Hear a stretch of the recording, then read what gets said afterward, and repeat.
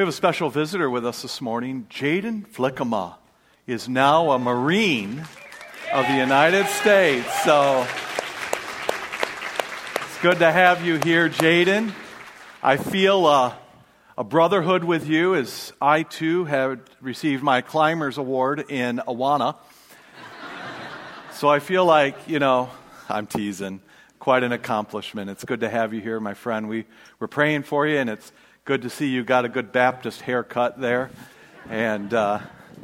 But we are thrilled to have you home. If you have your copies of God's Word, this is where we're going to be, and we're going to continue to walk through this together. And we're going to pick up in verse 25. So here we go.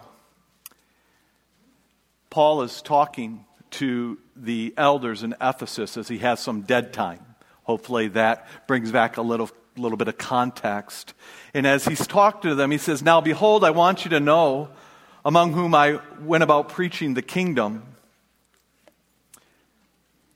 that you will no longer see my face. Therefore I testify to you this day that I am innocent of the blood of all men, for I did not shrink from declaring to you the whole counsel, the whole purpose of God. Be on guard for yourselves, elders, and for the flock, amongst which the Holy Spirit has made you overseers, to shepherd the church of God, which he has purchased with his own blood. I know that after my departure, savage wolves will come in among you, not sparing the flock. And from among your own selves, men will arise. From elders, men will arise, speaking perverse things to draw away the disciples after them. Therefore, be on alert, remembering that night and day for a period of 3 years when I was in Ephesus with you, I did not cease to admonish each one of you with tears. And now I commend you to God in the word of his grace, which is able to build you up and give you an inheritance among all those who are sanctified. I have not coveted your silver, your gold, or your clothes. You yourselves know that these hands worked hard and ministered to my own needs and to the men who were with me. In everything I showed you that by working hard in this manner, you must help the weak and remember the words of our Lord Jesus, that he himself said, it is more blessed to give than receive. When he had said these things, he knelt down and prayed with them all. And they began to weep aloud and embraced Paul and repeatedly embraced and kissed one another, grieving especially over the words which he had said, that they would not see his face again. And they accompanied him to the ship. And some of your translations may say, and they had to tear themselves away from one another. With that being said, let's go to the Word of God and have a word of prayer. Gracious Heavenly Father, we come before you. Father, in you we take refuge. Because of that, we are never ashamed. It is your righteousness that delivers us and rescues us. Father, we ask that your ear would hear our prayer. You are the rock in which we live. You have given the commandments to save our souls. For you are our rock and our fortress. Father, rescue us out of the hand of the wicked.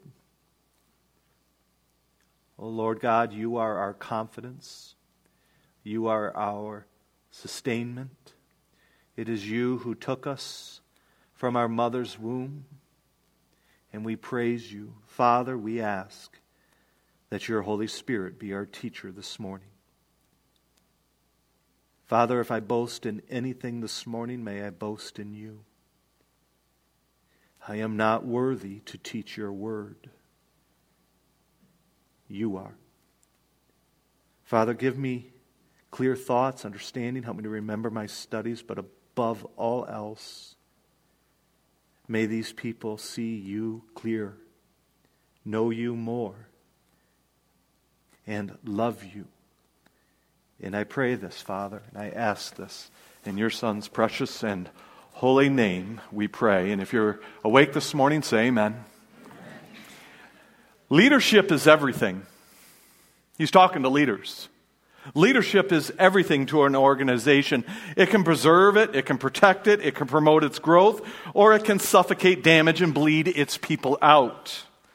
I have sat under leadership where I disliked what I was doing, but I loved who I was doing it for, and it made it very, very enjoyable. Then there are times when I loved what I was doing, but the leadership was so suffocating and burdensome that it emptied the joy out of doing it. And the same is true for the church. Save Jesus Christ, leadership is exceptionally vital to the church.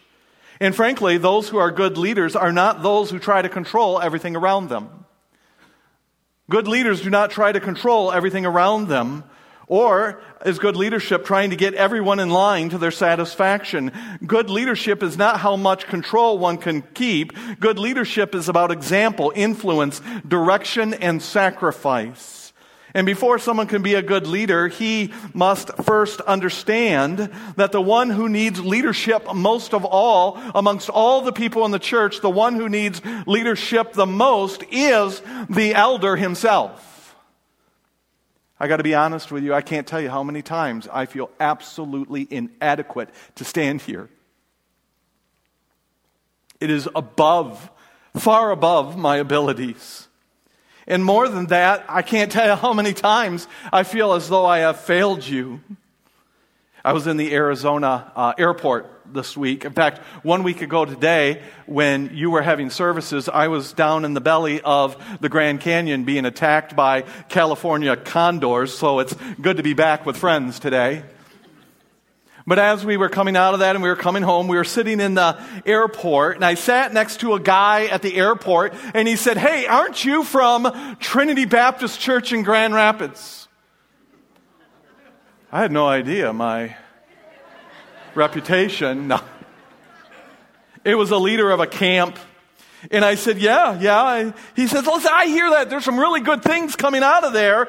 And he said, and let's see, where am I in my notes? Good things coming out of here. And then he looked at me right in the eye and he said, "Isn't that where Brett Boomsma is the pastor at?" I said, yeah, I didn't let him off the hook. I said, yeah, I think that is where he's at. And, he didn't know that I was him and all the fun I could have with that. He said, "Tell me a little bit about him." And I thought, oh. Once you get past his stunning good looks. No. The funny thing is, he thought I was Pastor Jory, which I find insulting. All right. And so I said, "Actually, I am he." Doesn't that sound biblical? I am he. And he said, "I'm so embarrassed." I said, "Don't be. I do this every Sunday." How many here can attest? I call people by their wrong name. Anyone at all? Put your hand down, Jeff, all right? His name is Eric. The other day I was talking to him during the service, called him Jeff. He didn't look at me, still his fault, all right? Now, I said, "Don't. I do that every week." He said, "Well, tell me about yourself." I said, "I am a man who knows failure more than success. I am a man that manages broken people, of which I am one. I am a man who manages messy people, who is messy himself. And I am a man who leads people and is in desperate need of leadership himself. My friends, I cannot give you that which I am not receiving. I cannot give you that which I am not receiving." But in addition to this, good leadership recognizes that the danger he is protecting his flock or his people or his church from, the danger he is protecting them from, comes from within him as much as it comes from without him. Let me say that again. The danger that I must protect you from, it comes from within me as much as it comes from without me.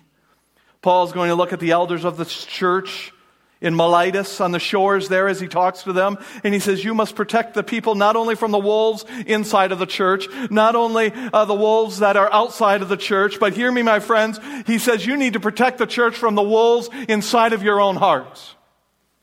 Protecting the church starts with the leaders protecting the church from themselves, from the leaders themselves.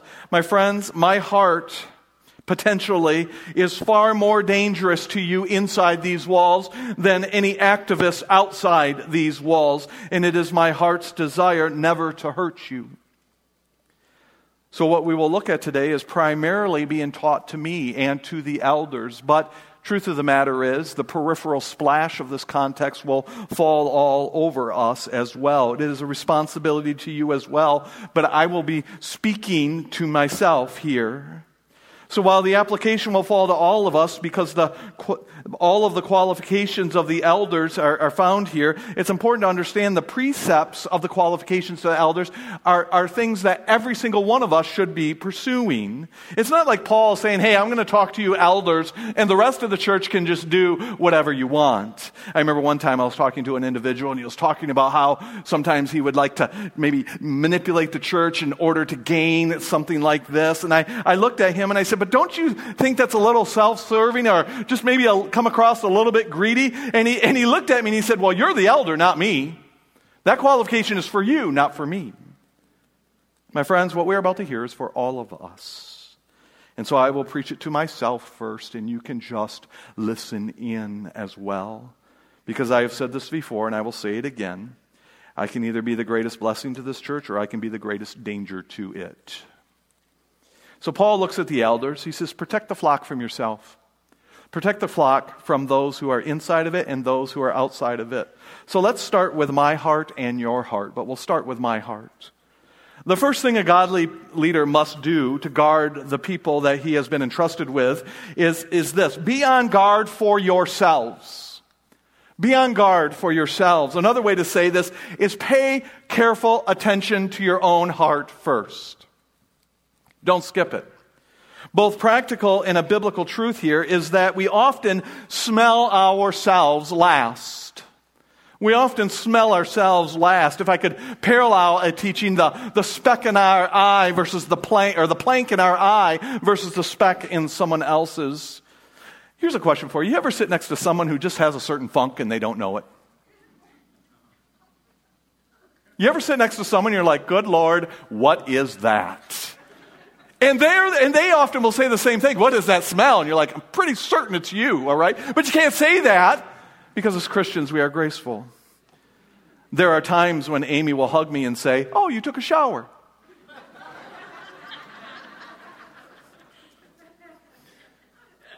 As though it's a surprise. And I say, well, why do you say that? Did I smell? In her grace, she says, let's just say you smell better now. And I say, let's remember who the head of the home is here, all right? No. Why do I say this? Leaders often don't smell themselves. Leaders oftentimes don't smell themselves, or at least they smell themselves last. It was C.S. Lewis who said this, and I love this. A true Christian Christian's nostrils is to be continually attentive to his own inner cesspool. That's exactly how I would have said it. I love the way he speaks. Personal holiness is a requirement of a true and effective spiritual leader. And my friends, one of the things people need to see from a spiritual leader is not perfection, because I'm going to tell you, I can't deliver it. It is not perfection, but a spirit of self-awareness. Let me say this another way. Blessed are those who smell themselves first.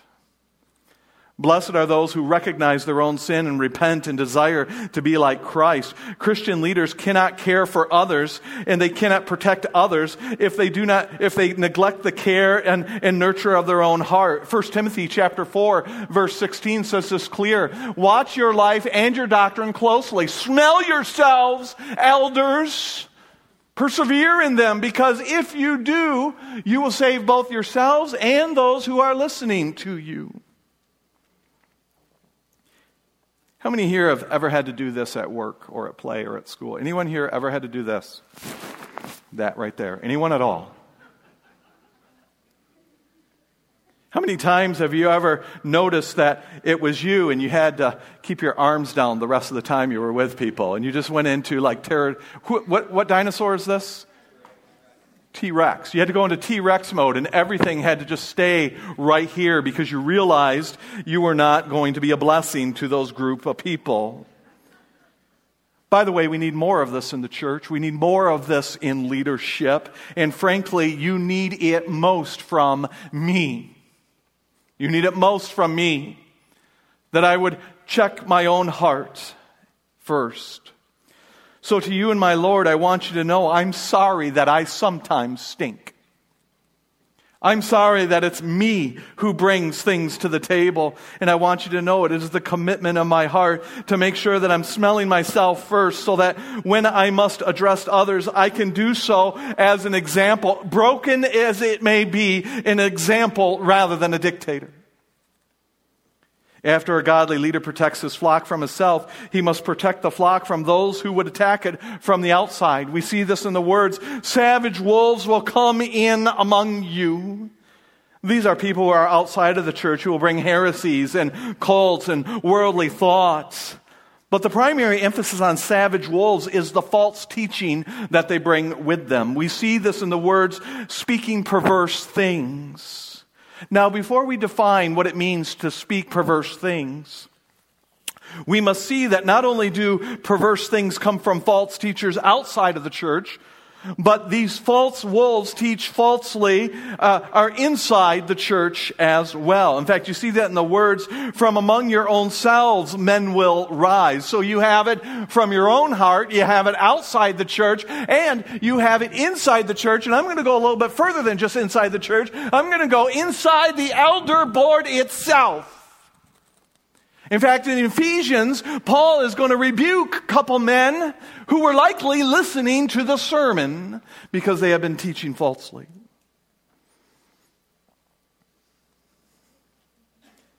So the godly leader must first protect the flock from his own selfish desire and then from inside the church and outside the church, because the primary enemy that Satan will levy upon the church is a false teacher. Now, we must be clear. False teachers are those, by the way, who will not outright deny spiritual truth. They won't just outright deny it, but rather they will mix the truth of Scriptures with error in such a way as to pervert it. In fact, the word pervert here literally means to twist the truth, to distort the truth, to bring the truth where it never meant to go, or shy of where it is supposed to go. In order to do this, and by the way, they do this so that they can draw away disciples after them. They want to draw a following. Now, a good shepherd must be able to distinguish between essential and core doctrines, where there can be no tolerance and there can be no flexibility, and he must be able to determine between essential core doctrines, all right, and from those that are not core doctrines and can be flexible. One of the core truths that you find right here in Scripture is he purchased the church with his own blood. That is a core doctrine that cannot be negotiated with. Other core doctrines are the inspiration of Scriptures or the Trinity, the triune nature of our God, or here it is, the gospel of Jesus Christ. Through him alone, the only door. It is by faith through grace, repentance that we are saved. Those are things that cannot and will not and shall not be compromised in the church of Christ. Amen?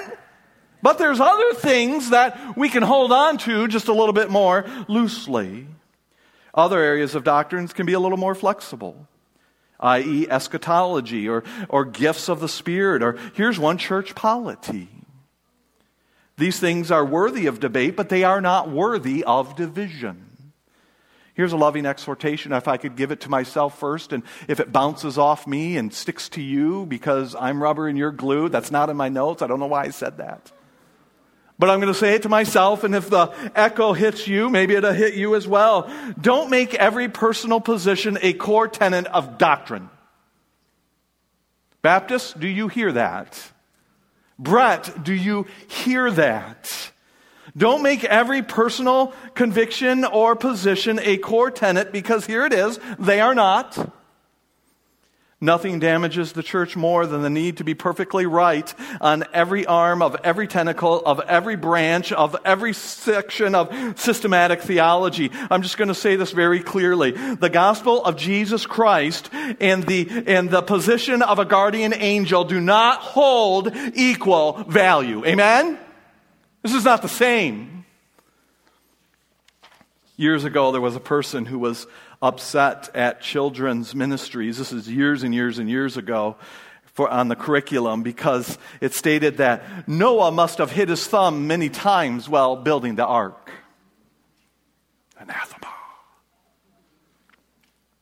And some individual in the church said that such a claim was an extra biblical teaching because the Bible never says that Noah hit his thumb with a hammer. Now, how many here have ever swung a hammer enough times to know that's just an inevitability? Anyone else at all? How many here says you only have to swing it once, all right? And to teach that Noah hit his thumb with a hammer. You ready for this? Pervert, distort, twist, is to deny the inspiration of the Scriptures.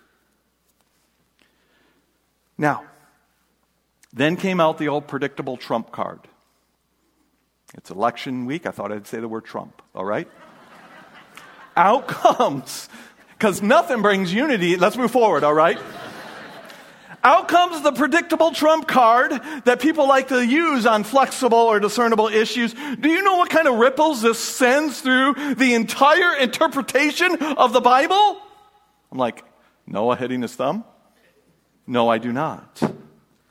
And they began drumming up support on the inspiration of the Scriptures over a hit thumb. And I finally had to go to them and say, hey, this is enough. You got to let this go.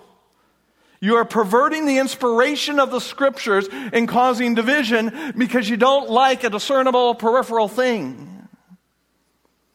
Now, this is a light issue. We can kind of smile at this. But it also happens in larger issues. Someone may have a differing view of the millennial kingdom without being a heretic going to hell.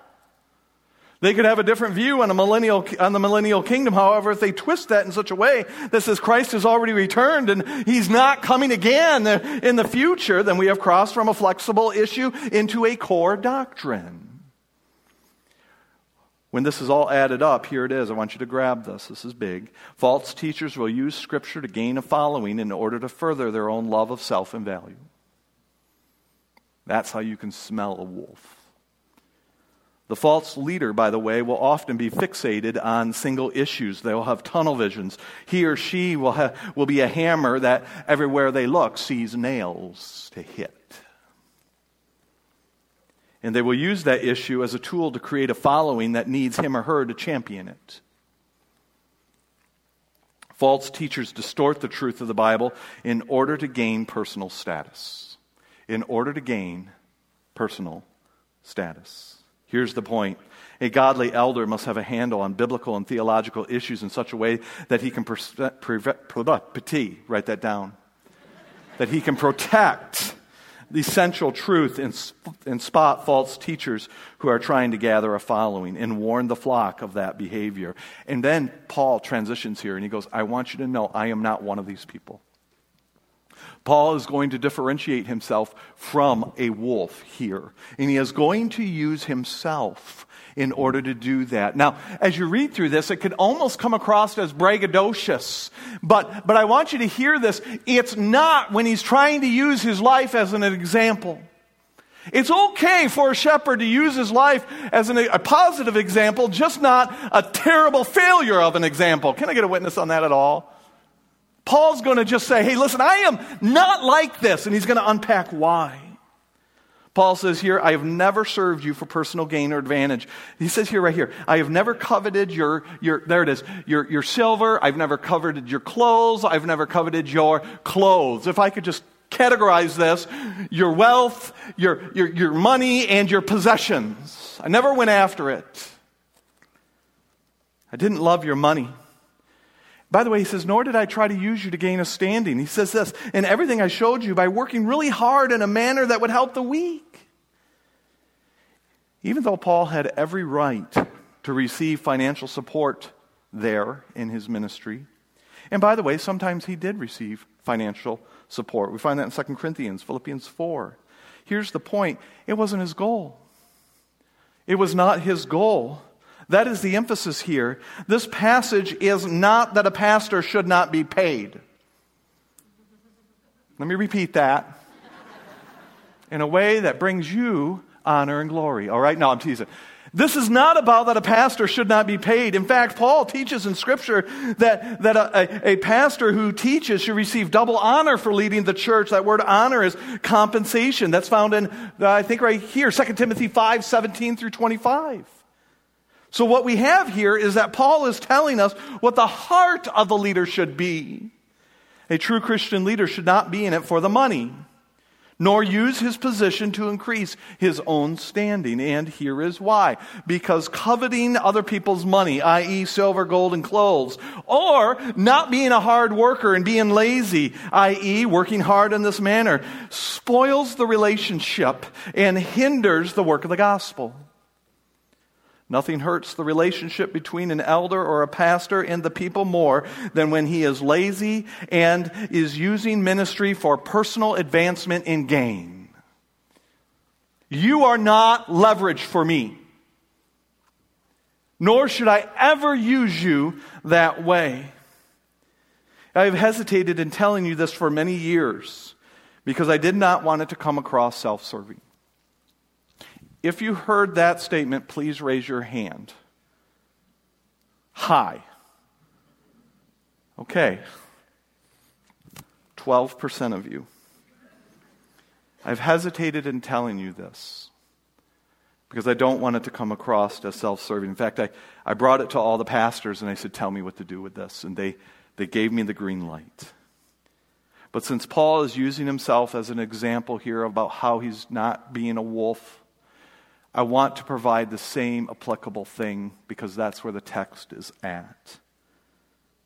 And I'm going to tell you this only for the sole purpose of building relationship with you and trust. It has been Amy and I's goal commitment since we've been here at Trinity for the last 16 years to never ask this church for money. It has been our goal and commitment never to ask this church for a raise. And it has been our goal and commitment, and you do not know this, but in the spirit of this text, that there has been multiple times that we have refused our raise and asked that it go to missions or other ministries or people who are in need.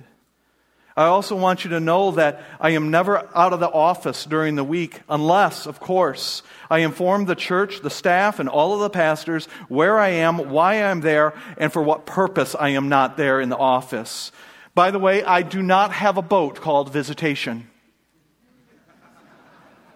How many here remember that old joke, all right? It still preaches. I do not use my freedom to do 3 rounds of golf, 2 rounds of golf, or 1 round of golf. I don't even use my freedom to think about golf.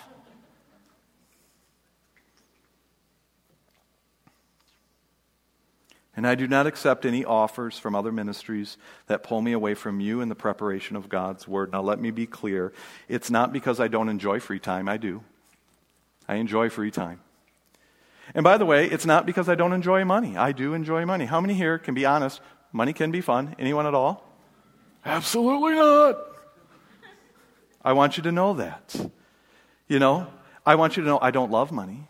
That's never been a problem that I have. If you put money in front of me, I'm not going to steal it. It's paper to me. However, to be honest with you, I do enjoy it. I've never said, oh, nuts, not another financial gift. What am I supposed to do with this? Buy something I want that I wouldn't normally get? Just another headache for me. You know, why can't people just get me another book, maybe on how to pronounce biblical names from the pulpit?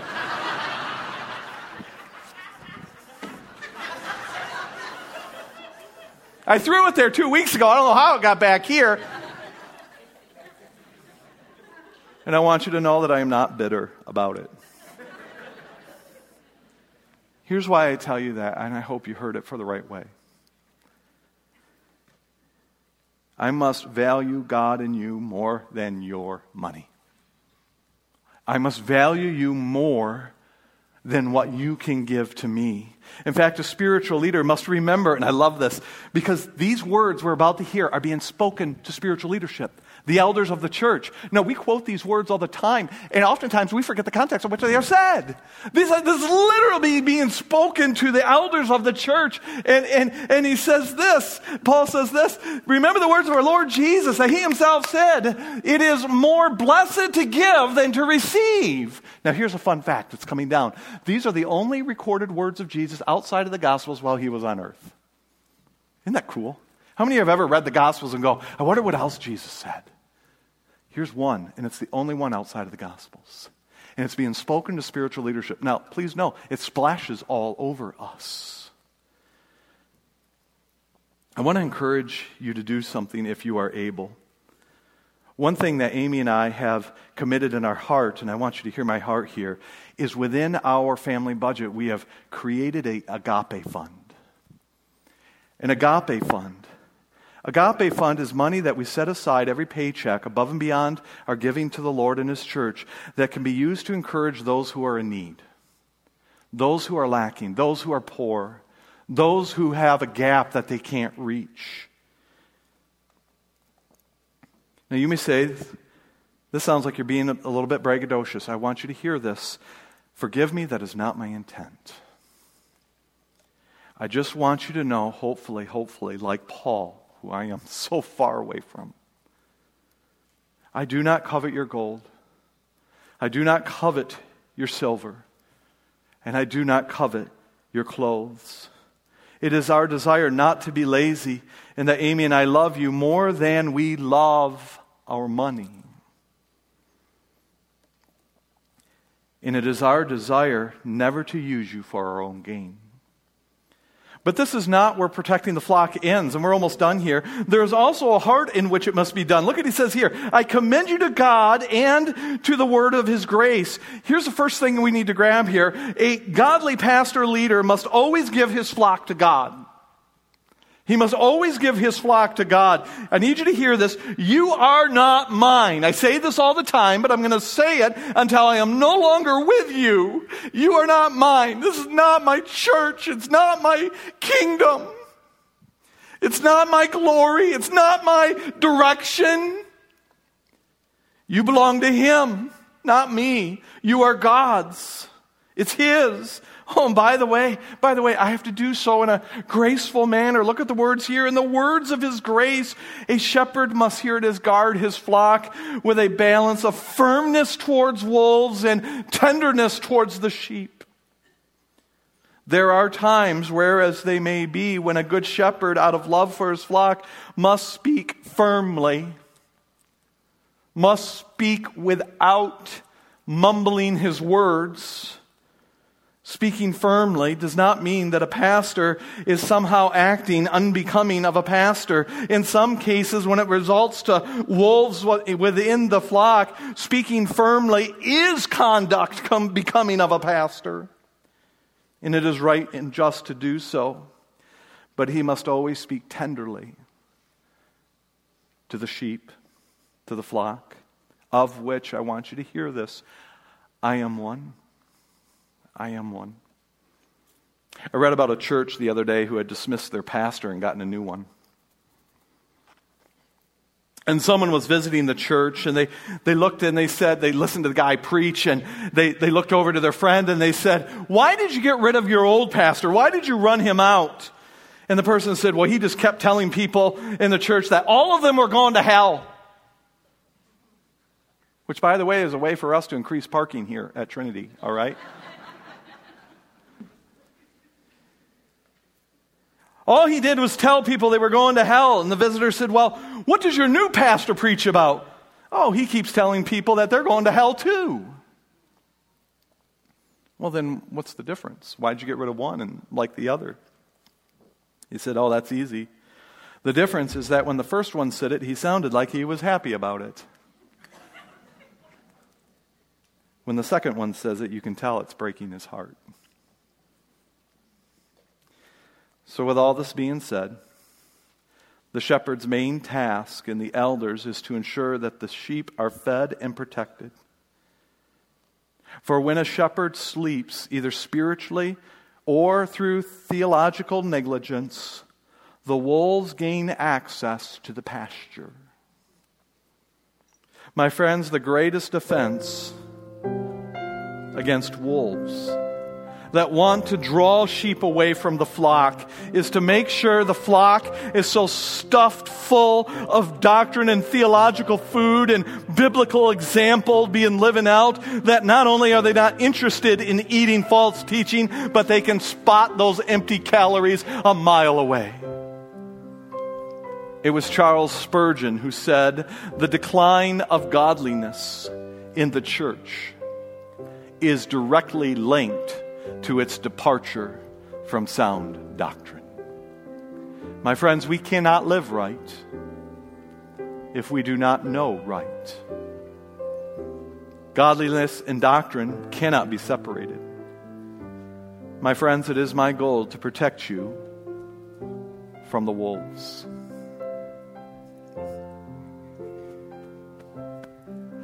Especially this wolf. Then false teachers outside these walls. And then those who are in our own midst. This is where I must live. This is where I must live. I love you guys. And I hope that you are full of eating from God's word. For it is profitable and good. Not just for our heads, but our hearts and our hands. Gracious Heavenly Father, thank you for your word. Thank you for the reflection that I see in it, that I might smell myself first. Father, protect these people. These are your sheep.